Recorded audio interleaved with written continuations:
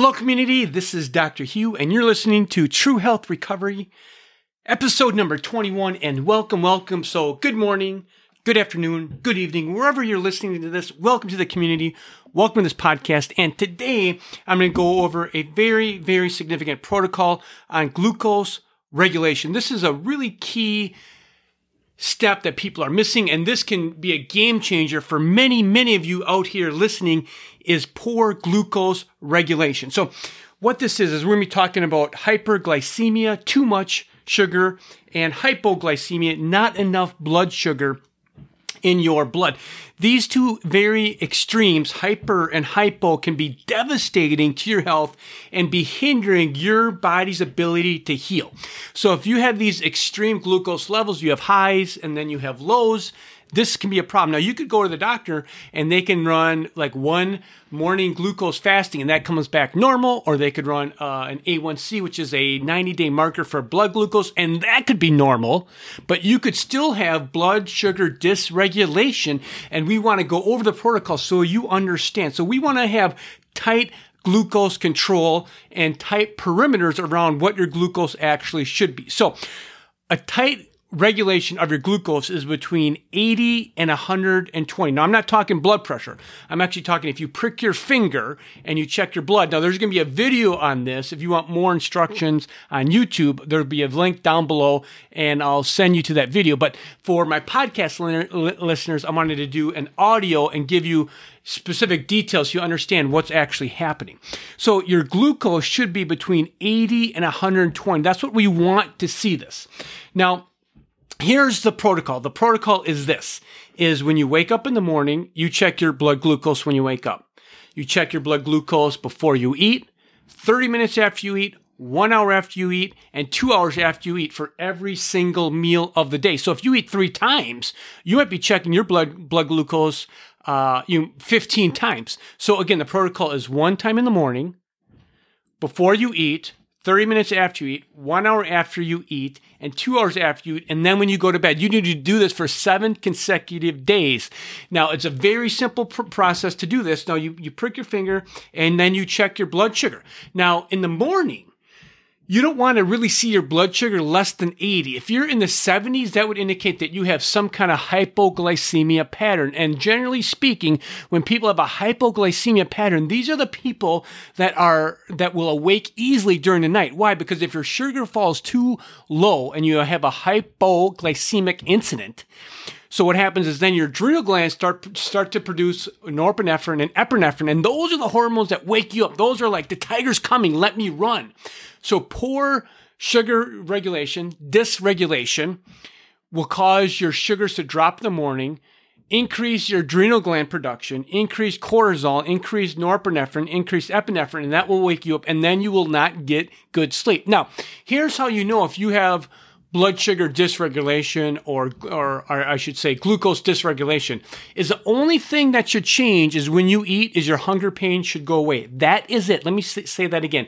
The only thing that should change is when you eat is your hunger pains should go away. So if you get fatigue after meals, if you get shaking, if you have more energy after you eat, if you crash, you eat and then you feel good, then you crash. These are all signs, classical signs of sugar dysregulation or glucose dysregulation. So you get up in the morning, you check your blood sugar. And then let's say then you eat something, and let's say after 30 minutes, it goes up to like 120. And then an hour later, it's up to 130. And then 2 hours later, it's up to 140. That would tell you that is glucose dysregulation. The zone that we want to have is between 80 and 120 when you're eating.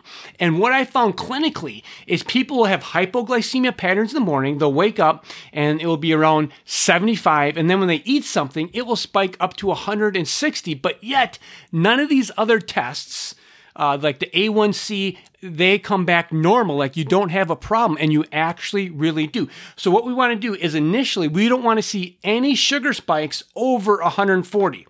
Then once you clear that up, then we don't want to see any sugar spikes over 130 and then 120. So it goes 140, and then once you stabilize 140, then you go down to 130, and once you stabilize 130, 120. So we want to see a nice scope between 80 and 120. Now, let's say that you have these sugar spikes, this glucose dysregulation, hyperglycemia, and that's going up to 160. Well, there's a lot of things that can be done. You want to cut your carbohydrates. You want to do more of a paleo keto lifestyle. You can start taking some fiber. Fiber has been shown to actually put more regulation into your glucose level. So there's a lot of different strategies and techniques that can be done once you find out this problem. And you can take the best supplements, the best IV, glutathione, whatever you're taking. But if you have sugar dysregulation, this causes your body to be in a state of chronic inflammatory process. So we have to break the inflammatory process. Of any kind of condition that you have, no matter what it is, there's always a component of chronic inflammation. So if you have sugar dysregulation, hypoglycemia, then hyperglycemia, hypo and hyper, you are going to be in a state of perpetual chronic inflammation. And this is way, way overlooked in the conventional system. It's way, way overlooked in the functional medicine system. And this needs to be regulated. And once you find the problem, ladies and gentlemen, it's not that hard to figure this out and get a correct solution around this and normalize your blood sugar. This is very, very critical. There's lots and lots of research on if you have too much sugar or not enough sugar and how this is going to damage your brain, your muscles, your mitochondria aren't going to have the correct fuel source, and you're going to be in a state of chronic, perpetual inflammation that is slowly going to start to degenerate and degenerate and degenerate. So, ladies and gentlemen, I appreciate you taking the time to listen to this. Share this podcast. Give me a thumbs up. Subscribe to my podcast because this content needs to be out there. This is a very simple protocol. You can buy this meter on Amazon for $30. You can buy everything that you need for $30. So this is a very, very cheap thing that you can do at home. I'll put the link down below for the Amazon, where you can buy it on Amazon, so you don't have to search, so you exactly know which one I use and how to use it. And then I'll also put some links down in the description on some videos to YouTube. So if you're more of a visual person, you want to see me actually visually walk you through all this process, you can check that out. So just remember, ladies and gentlemen, if you're listening out there, is where there's help, there's hope. Take care. This is Dr. Hugh. Bye-bye.